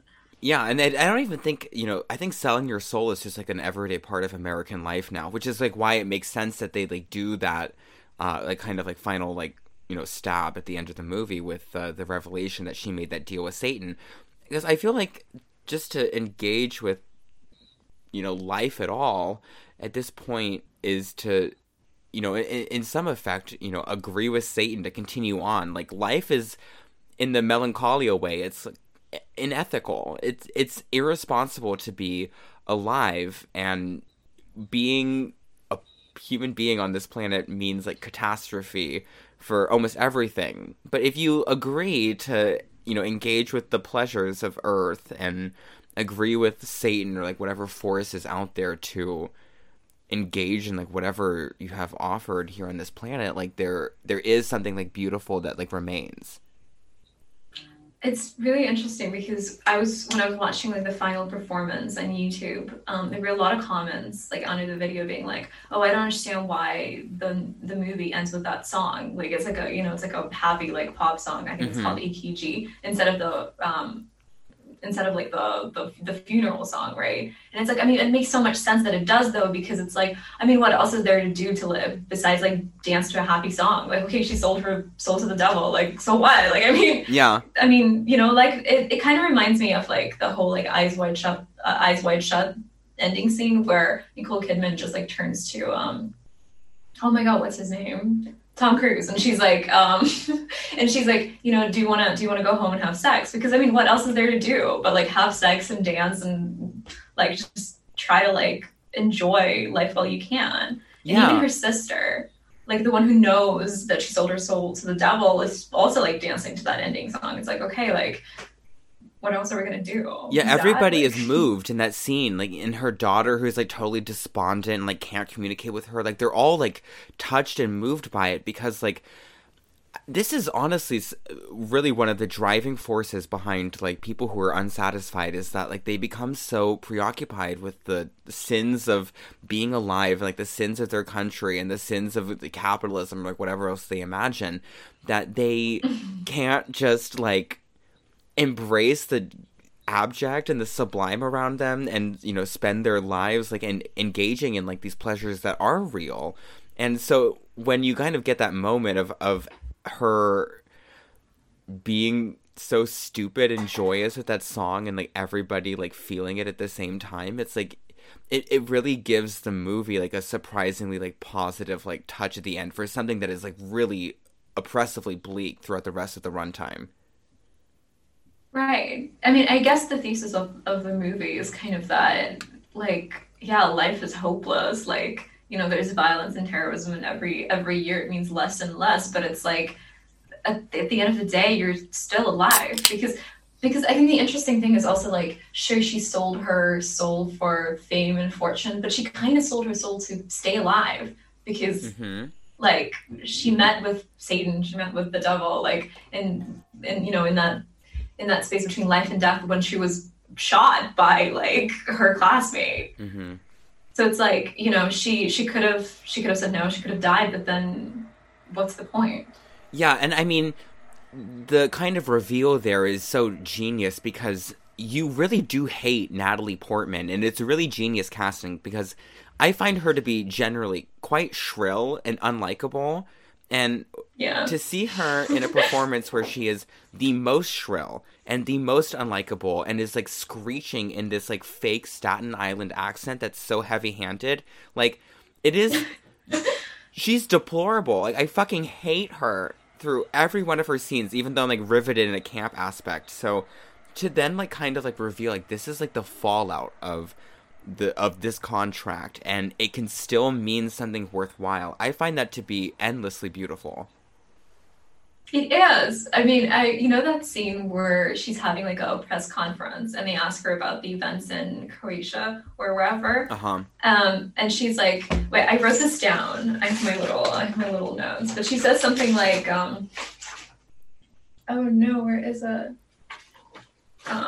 Okay, never mind. But she says something along the lines of like, if I had one thing to say to those terrorists, I'd say that, you know, when I was young and innocent, like I used to believe in God too. But if they grow up and they want to believe in something else, they can believe in me. Which is like exactly what fame is all about, exactly what celebrity is all about. Like, you know, I mean, it's a cliche thing to say, but, you know, famous people are like icons. Like we worship them. We've created our own idols, and that's a little demonic, but it's kind of beautiful. Well, yeah, because I mean, like, we basically all suffered the death of God. Like, Nietzsche wrote this as well, but it's like culture collectively realized that like religion was not going to be like sustainable for us, like in the face of industrialization when we have immediate access to everything. And it's only become like more abstract as time goes on, and like the introduction of the internet, like all human struggle that, you know, sort of asks for the requirement of God, like the way that people used to actually have to fight to live, like they needed God. And I think we still do need holiness and deities around us, but because of the ease of life and the constant barrage of information, it makes sense that we, you know, create idols and deities out of other people. No, I mean, for sure. Definitely. And I think there's another moment that's really interesting where she's sitting at the diner with her daughter and they're like trying to have a conversation. Her daughter's trying to have a conversation with her and she's just like saying random things. Like that literally have like no, that make absolutely no sense. And she's talking about how like, you know, like now there's no money in music and like the only way that she can survive and like pay all these people is by doing all these like constant ads. Yeah. And she's talking about how, like, you know, I think I realized that every year my videos get worse and worse, but they're doing better and better. And like, I just did this ad where I'm like a little fairy coming out of a flower, out of a CGI rose petal. Yeah. And she's like, I thought this was gonna ruin me, but everyone loved it. And she's like, you know, she's like trying to understand how her own image as a celebrity and as a famous person has changed drastically. Right. The introduction of like the internet and like the concept of content, right? Mm-hmm. And it's just, I don't know. I mean, immediately it makes me think of Madonna and her recent transformations into like the BBL, like laying under the bed monster. Yeah, no, I mean like Madonna and like her Madam X era where she is just like clinically insane and like malfunctioning and like enacting like all of her political ideas on this stage. It's like, I think she's a genius for releasing Madam X and like the entirely like fucked up like version that it exists in, that it just shows her whole personality in visceral detail. And like her and Celeste have a lot in common, which is that like they both are defining stars who become so famous that they do become like these like deities and definers of pop culture underneath them. And of course, like when you're tasked with such a role, you like crack and tremble and like start using like racial slurs as like Celeste does apparently. There's like a great line about how she like drunkenly like rams someone with her car and like gets out and calls them like the N-word or something. And it's like, yeah, of course, like someone who's like tasked with being like God to the world would end up like, when they're merely human, would end up, you know, behaving on such a catastrophic level. No, absolutely. But I think Madonna is interesting because she lasted for such a long time. I mean, she was normal for such a long time, Uh-huh. right? I don't know if you've ever seen Truth or Dare, like the Oh documentary that yes, she made I about. love Truth or Dare. Right, and she's still kind of, I mean, she seems so together in that still, like there are all these, like there's like Warren Beatty like running around being like, this is insane, like why are you doing this, and she's Yeah. like, like I'm making this, I'm the first to do this, like I'm making this for the public, but then like even she cracked now. So like, Well, I think so like Madonna cracking, right, is like, I think Madonna's crack is like actually like, I don't know quite how to say this, but oh, one sec. I don't know quite how to say this, but like I think that Madonna cracking and like her total like malfunction is like actually like the most like riveting move she could have made as like a pop icon, because like now every celebrity like has a endlessly like boring like pre-written like algorithm like friendly you know approach to how like they present themselves in their art. Meanwhile, like Madonna is just like shitting and farting all over like the timeline and like being so inappropriate, and the fact that no one is stopping her or censoring her like makes her like totally riveting to me. right, but I mean, she by this point is completely uncontrollable. She's too big for anyone to do anything about. And it's the same thing with Celeste and Vox Lux. Like there are all these, like all these. I think there's this one line that she says too. She like turns to her manager, played by Jude Law, and she's like all everyone we used to work for works for us now. And he's like, yeah. So like there's no one to stop her because they all work for her. Like she is a self-made icon. There's nothing you can say to that. And it's truly incredible watching her pull off that concert, because as we see in the One Day of Life it depicts in the contemporary era, where she is on so many drugs, drunk, and like literally fucked by her manager, and seeing her like panic and crack and then be able to get on stage is truly like suspenseful and intense. Right. You know what I find really interesting about the concert is that it kind of looks so bad. Like Oh, it she's looks supposed horrible. she's supposed to be like the biggest star in the world. Oh, and yeah, the, and it's just the terrible. choreography, it's just awful. But it's like, but I think I mean, obviously it's meant to be that way. But what I'm trying to say is that I think anything that up close would look horrible. Yeah. Like, when you watch Truth or Dare and you watch the Blonde Ambition performances, like, recorded, they also look kind of bad. You're like, I know this is, like, the biggest tour to ever take place, but, like, it looks kind of shit because it's so up close. Like, you can't appreciate anything when you're literally standing right next to it. Yeah, no, I love how fucking bad that extended concert scene goes. It just... The dancing is terrible. The costumes are ugly. The makeup is horrific. And, like, finding out that Natalie Portman's husband did the choreography is, like, especially interesting because it seems almost sadistic to, like, make someone, like... There's, like, one thing that she does when she's like, come on now, boys, let me see your sweater too. And every time I see her do it, it's, like... humiliating and wretched, and like seeing her like fully commit to that character, and the fact that then people are moved to tears by her doing those retarded arm motions is like it's so true that it transcends the word true. It's like something else. It's like mere like ultimate reality. No, it's so, you're so right. I mean, also, like, the camera angles in that scene, like, she's wearing this, like, horrible, like, leotard suit, whatever. She looks like she's completely flat. Like, her ass looks awful. And like, filming her from behind, and she's doing her little, like, hand motions, and you're like, oh my god, this is exactly what celebrity is all about. And there are all these people crying. All these people, like her sister starts crying at the end. It's like, yeah, this is the importance of the spectacle. And I feel it because I am often moved to tears by when celebrities try so hard and fail. Like, I have cried about Kim Kardashian before, and I'm not kidding. Like I feel so emotionally moved by her, and it's like, I don't know. It just is unbelievable that, like, a movie made in the last, like, 5 years was allowed to have, like, such, like, a clear view of culture and then show it off, and it makes so much sense that it flopped and no one knows about it and critics didn't get it and everybody hates it because like this has such a hard-boiled like take on reality that like of course everyone would be pissed off like having to watch Natalie Portman prance and thrash her arms around and then have to accept that this is real. Like this is where the 9/11s and school shootings have ended up, is like in the camp of the absurd and the horrific no-ass leotard. Like that is where it's all wound up. That's so true. Oh my god. I mean, I think it's really interesting how Vox Lux came out the same year as A Star is Born. And A Star is Born, you know, ended up like winning all these awards and people were praising it. And it's like, oh my god, you know, like Lady Gaga in this role and stuff.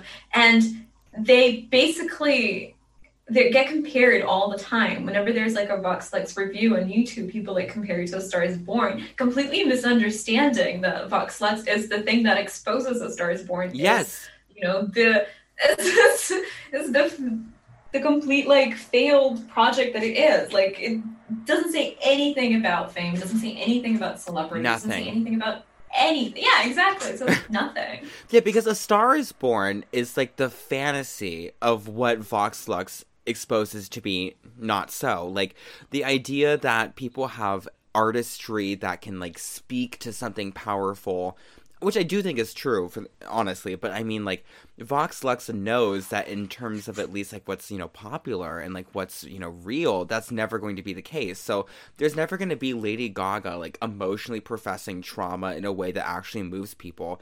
It's all going to be Natalie Portman in the leotard. And then when you look at Chromatica, which is the Gaga album she did immediately, it's an album about trauma and rape and, like, hardship and, like chronic illness, and it's like her on a fictional planet in leotards and wigs, like throwing her arms around and screaming. Ultimately, that's all that it is. Yeah. I mean, it's exactly what it is. I mean, the whole thing with Vox Lux as well is that, like, you know, what I find really interesting is that, so we're supposed to believe that this girl survived a school shooting, right? She sang this like sad little song that she wrote with her sister on TV.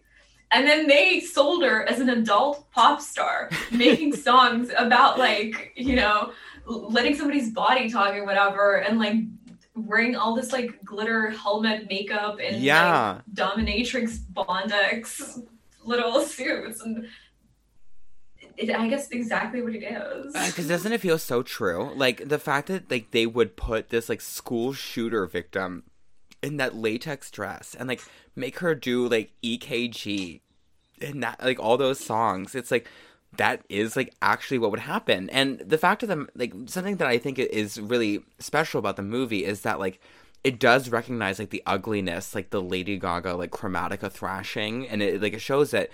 But there is something absolutely transcendental and sublime about what she does and that music. Like, the stupid, bad songs, like, they actually do move your heart in some bizarre way. Like, during that, like, final concert sequence, you really do, like, you really feel something. You actually are, like, moved in a way. And I think that remains true for Lady Gaga as well as, like, any other, like, contemporary celebrity, is that, like, they have sold their souls to Satan. Their music is absolute garbage. They're products of 300 years of cultural violence. And yet all the same, like, even in the midst of all that swampy stupidity, there is something that is absolutely moving and true. That's really true. Yeah. No, you're right. I mean, those songs are horrible. They were like written by Sia and stuff, and it's just, which is also interesting that she was tied to that project, you know. Well, I haven't thought about Sia this. Is someone. I think Sia didn't know what she was doing. I think that she, like, literally, like, wrote those songs in earnest, and that's why they work so well in this movie, is because she wrote them in, like, complete honesty, like, thinking that, like, these are actually, like, moving songs or whatever. And because they're not, and are clearly an attempt to be so, they actually end up going, like, horseshoe theory and working. That's true. I buy that. Because Sia is someone who is, like, famous, but she's famous in a weird way, where she's famous for not wanting to be famous and hiding from fame, but also, like, I don't know. I remember listening to this C-Word podcast episode, which is like a Lena Dunham podcast. Oh, yeah. And they were doing I don't remember who they did an episode on, but they did an episode on someone and invited Sia as a guest, like, to, like, give her opinion on it. I would die to hear this. You have to. I mean, it's great. And she talks about like her experience with fame, right? She talks about how like she was like an indie pop star from like Australia for a while, but she wasn't dealing with fame very well, and she decided that she was gonna, you know, do the background work instead. Like she was gonna be a producer and a songwriter for other people. And then she wrote a song and recorded it, and some DJ ended up using it in his song that one became David Guetta. Yeah. And then it became like a #1 hit. And so she was like, and the way she describes it, she's like, that one song, that one #1 hit ended up buying me a house. So it was like, okay, I guess this works. I guess people want to hear my voice after all, so I'm going to do it.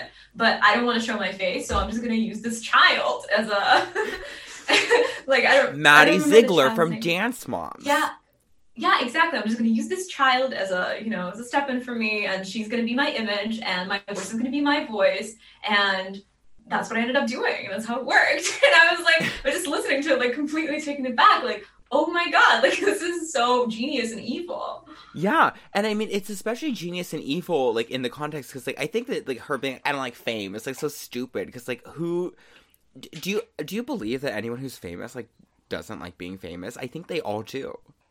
I think once you taste I think they like being famous. Okay, they like feeling like they don't like being famous. Exactly. But you can only feel that when you're famous. Right. So that's exactly it. And so a crashing sound in the distance. Like her, like, being, like, so put upon by fame, like, so critical of it, and, like, oh, I'm gonna do all this stuff. It's like, then when she does Vox Lux and she's like, oh, I'm so critical of fame, I'm gonna write, like, you know, a really empowering song for a school shooting victim. It really, like, all checks out. And I love the music to this. EKG is incredible. It is. It's great. I love Hologram as well. I've listened to that all. Hold up. Hologram is the best song of, like, the last 20 years. It's so good. It is so good. And I love the fucking music video. Like, I wish it was longer. I wish it was real. Like, I actually crave for Celeste to be famous. Like, I want her. Because the thing about Vox Lux is, like, this fantasy of the school shooter victim turned pop star is actually exactly what, like, American culture, like, needs to heal. And, like, maybe in the fantasy of this universe, like, things are actually good, because, like, we were able to, like, truly translate our bizarre, like, pop cultural sensations and feelings about death and mass violence. And if we were able to, like, correctly and artfully translate that into bad pop music, then maybe things would be better. Like, maybe things are great in Vox Lux. Like, I don't know. Like, now maybe they are. I mean, maybe they are. Yeah, now to think about it. I mean, at least she's still a celebrity. We don't even really have celebrities in that way anymore. I don't know. I mean, it kind of makes me think of, again, not to, like, bring up Columbine, but, like, the whole, like, Marilyn Manson Columbine connection, where basically his career, like, got destroyed after Columbine because people were blaming him for it. Like, I think it's kind of the opposite of what people should have done. There's one moment where she's in bed with that, like, indie rock star who ends up being the father of her child. When she's, like 16 years old. She's, like, 14. I think she's, like, 14 there. So camp. It's she, like, just lost her virginity to him after doing her little dance routine while he was, like, high on her painkillers, and they're, like, laying in bed together, and she's talking about her like nightmares, and she also says to him, like, you make the kind of music the boy who shot me used to listen to. And he's like, well, maybe that music is the only thing that could have saved him and all of those kids. And she's like, I don't know. I like to make the kind of music that when people listen to it, they don't have to think about anything. And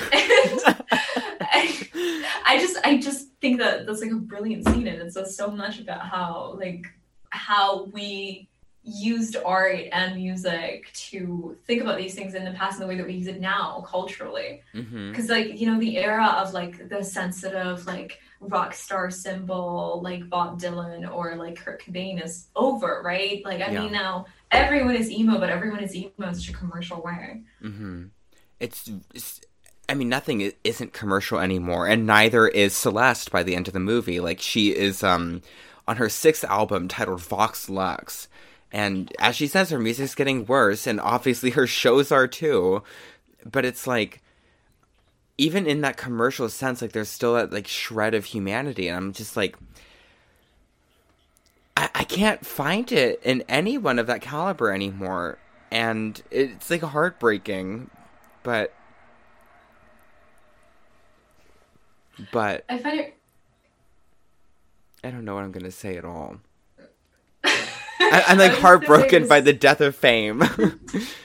Me too. No, I am too. It just makes me think of that one scene, like, where right before like the end concert, like right before she starts performing, she's like having a breakdown in the changing room. She's like, you know, jumping around, and she's like screaming, and she's like, they treat me like I'm not a person anymore. And her sister manager like trying to calm her down, and it's like in that, and she like breaks down and she cries, and she's like, I just want to be, you know, I just want to be queen for them. I just want to be like the best version of myself for them, like for my fans, for the people who make all of this possible.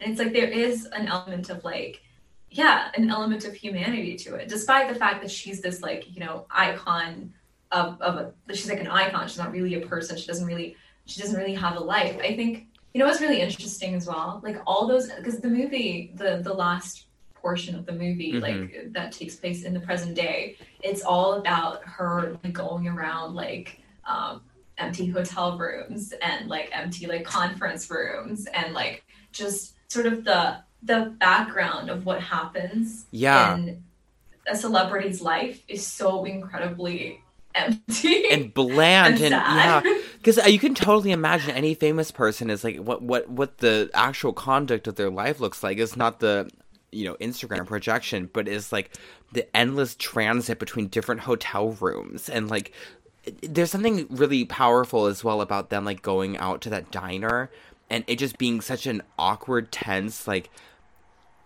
unbelievable interaction the whole time that they're there, and they like can't even like end like the interaction in public. Like you really can't imagine that like fame abstracts people into these entities like so impossible to interact with that they end up like not being able to function in the world at all. Right. It makes me think of that video of Kanye, Julia Fox, and like Madonna and whoever else was in, you know, that video that went viral on Twitter where they're like sitting in some random room listening to music, and like it's like they're all separate, completely separate from each other, as if they were sitting in the room alone. Like none of them are like like Julia Fox is like straight up laying on Kanye, but they're not even like interacting with each other. No. It's just so empty of anything. Yeah, and it's just like, where do we, okay, because I brought this up to you when we did our call together on hate fiction, and it's something I'm thinking about a lot as I've reached the end of season 2 of I'm So Popular, which is that I do have, like, a desire to be famous. Like, I do want to be able to, like, with my own ego and like with the art that I make and with my own presentation, like be able to enter like the cultural consciousness somehow in a way. And I know it's like a selfish and like, you know, kind of fetishistic like desire, but it's like, I know that it's impossible. And also even if I did, it wouldn't mean anything. So it's bizarre that I still like feel that way. You know what I mean? Yeah. But I think all desires are selfish and meaningless, but that's what makes them like meaningful as well, right? Because obviously the moment you get what you want, you don't want it anymore, but it's like the chase is worth it. Like the rise to the top is important. I don't know. I mean, obviously you can still have like niche fame. That's something. I think niche fame might even be better than mainstream fame by far. Come to think of it. Right, I mean, because you get to like actually enter into people's lives in a way that you can't really do on a big scale anymore. And it's like, because of the algorithm, like once, you know, somebody likes the way that you are online in the little niche, it's like they're going to see you endlessly on a loop. Like they're going to see your tweets, they're going to see your selfies, they're going to see your whatever. They're going to be stuck in a loop with you. So I think that's one way of doing it. Yeah, because I think like something that ties like Nicole Brown Simpson's death and the O.J. Simpson trial and Vox Lux all together is that fame can and has in the past like been able to harness culture into like extreme mass movements that end up like pulverizing the way people think about the world. And you know, as one person just like sitting here in a wig and lipstick, like talking to someone in a different country, just like chatting about a movie, it's like I do have a fantasy that like one day like this could like mean something significant, and I would absolutely sign a contract with Satan right away to make that true. I mean, I think maybe in a way that we are doing it subconsciously, but you know, interacting with these ideas and talking about them and like putting all the stuff online, I think we're all, I mean, I have this theory about the internet that I talk about a lot, that like every time you post something, you're basically selling your soul piece by piece. Yeah. Because now, you know, fame, the idea of like media attention is so like fractured and decentralized that basically what the people that were involved in the OJ trial did by making it a public spectacle, we're doing day by day by just existing as people online. Yeah, the like, more you post, we're not even selling like a juicy celebrity death anymore. Like I'm just selling the fact usually like that when I'm riding the train, like I got like horny because I saw someone like hot on the train. It's like we're all like, you know, categorizing our own existences into these like finite moments that we sell on the internet in hopes that, you know, they can one day mean something to someone and like affect someone else and like leave like an echo in human development. Right. Yeah. And it's so, I mean, I don't know. Again, I don't think that's a bad thing. I don't think so either. Like, I don't agree with the whole like trad thing where it's like, oh, you know, the satanic pedophile Hollywood, blah blah blah, all of that. Like you should just like live in the forest. Like I think that's bullshit. I mean, you can't escape it, right? Like all this culture, all this death, all this violence is always going to exist around you. You can't really run away from it. It's like all you can do is just accept it and try to like have a good time. And if you want it, you want it. You can't change what you want. No, you never change what you want. To try to deny your desire only creates like more bizarre desires and fetishes within you. And that is ultimately like what's happening in Vox Lux is like this woman has like sold her soul to Satan, and she is completely despondent from reality and an absolute nightmare of a person to deal with. But because she has her mission and her desires, she's still able to touch and move people's lives and like move them and make them feel something in a really profound way. And I dream that what I'm doing is going to be capable of the same thing. And I feel no qualms about it. And I don't feel guilty about that desire either.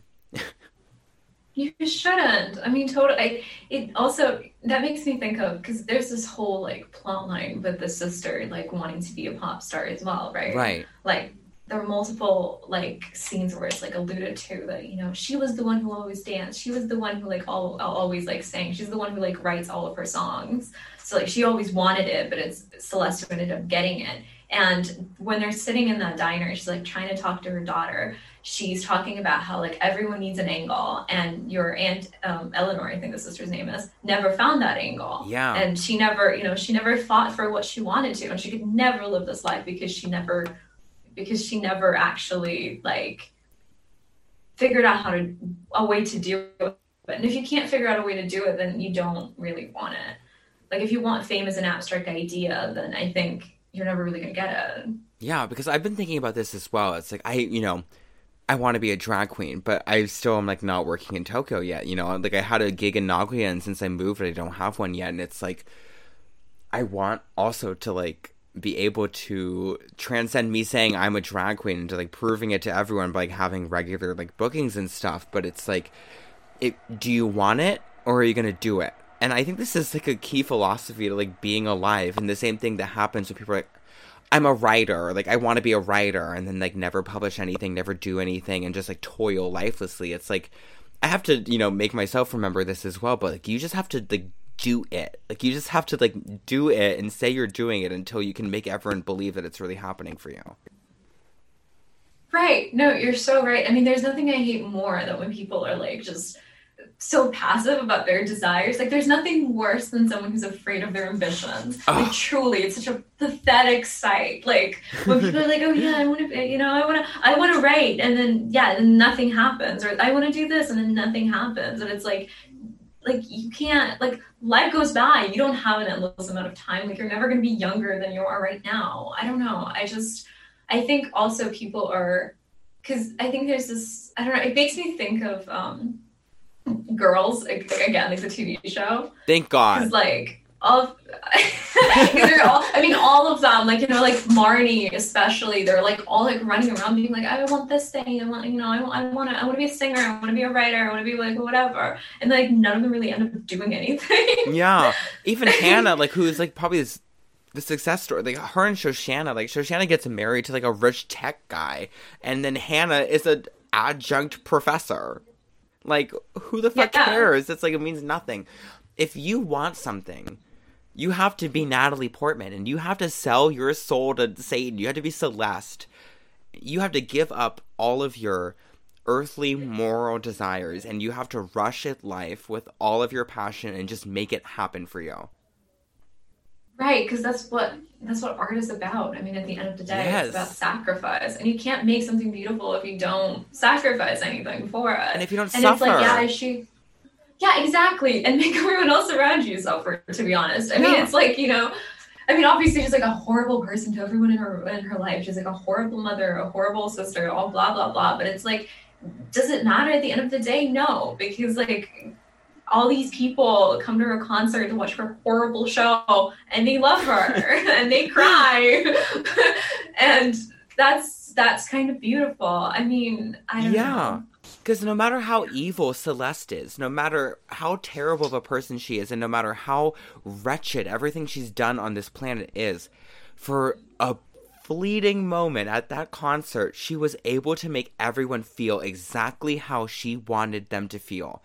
And seeing those people dancing like idiots, and there's a really special thing Brady Colbert, the director, does where he uses like actual like pop concert footage in that sequence that he like captured at like some random events and stuff. And like seeing those people like move to tears and like in like these waves of senseless ecstasy, it's absolutely empowering to think that you can fuck up your own life and everyone else's around you, but if you can make people feel that and touch humanity and culture in that way, then it's all worth it, whether or not you've sold your soul to Satan. Right, but I find it really interesting because I think people now are willing to sacrifice their own lives and the lives of everyone else around them, like make everyone around them miserable, to live a life that they call art, right? But I think that's kind of a lazy thing that we started doing, because there's a difference between sacrificing everything around you for the sake of something, like for the sake of your art, but like real art, and not like a horrible life is not art. It's a side product of art. That's right. And people tend to like confuse the two, right? It's like, I don't know. I remember reading this like article about Julia Fox where it's like, you know, by dating Kanye, she's like doing like this like she's doing performance art. She's like fashioning her life into like one grand piece of art, and it's like, no, not really. I mean that's especially miserable because like I know exactly what you're talking about. It's like a Kardashian colloquium, and like their kind of like way of thinking about her, and it's like Kim Kardashian was the person who pioneered like life as art, and like you can like really see that she like feels like successful, and like when she has like a desire to do something, she like tries very earnestly and like fails multiple times and like keeps working at it, right? And Julia Fox, meanwhile, looks like a busted fucking tranny with that awful eyeliner, and it's like, that's not art at all. Like, this is flailing and flapping. And I think to a degree, like, Celeste is also, like, flailing and flapping, but, like, is Julia Fox, like, moving anyone to tears with what she does? Is she engendering some enormous feeling in the world? I don't think so. Well, no, not really. But I think what makes, Kim Kardashian an artist and what makes, her life art in that way is the fact that there is a product, right? Like Keeping Up with the Kardashians is like hours and hours of recorded conversations, recorded life events and stuff. That's the product. Yeah. That's really the art. Like they're performing for something. Yeah, they're ruining their lives and the lives of everyone else around them for this product, but that's the product. Where you're just like, I think the Julia Fox thing is interesting because a lot of people who end up moving to the big city and stuff, and I've talked about this before, it's like they have this idea of what their life is going to be like there and what their life should be there in order for them to be, in order for them to call themselves an artist. Yeah. And that life is always miserable and it's always it's all like drug addiction and, toxic relationships and stuff. But then nothing actually gets produced out of it. Uh-huh. Like it's oral history of the city, of the scene and whatever. And it's so I think so that's so boring and trite and pointless. Like you're not sacrificing anything for anything. You're just miserable. Yeah, no, I think that's exactly true because I just think that's true and I don't have to add anything else.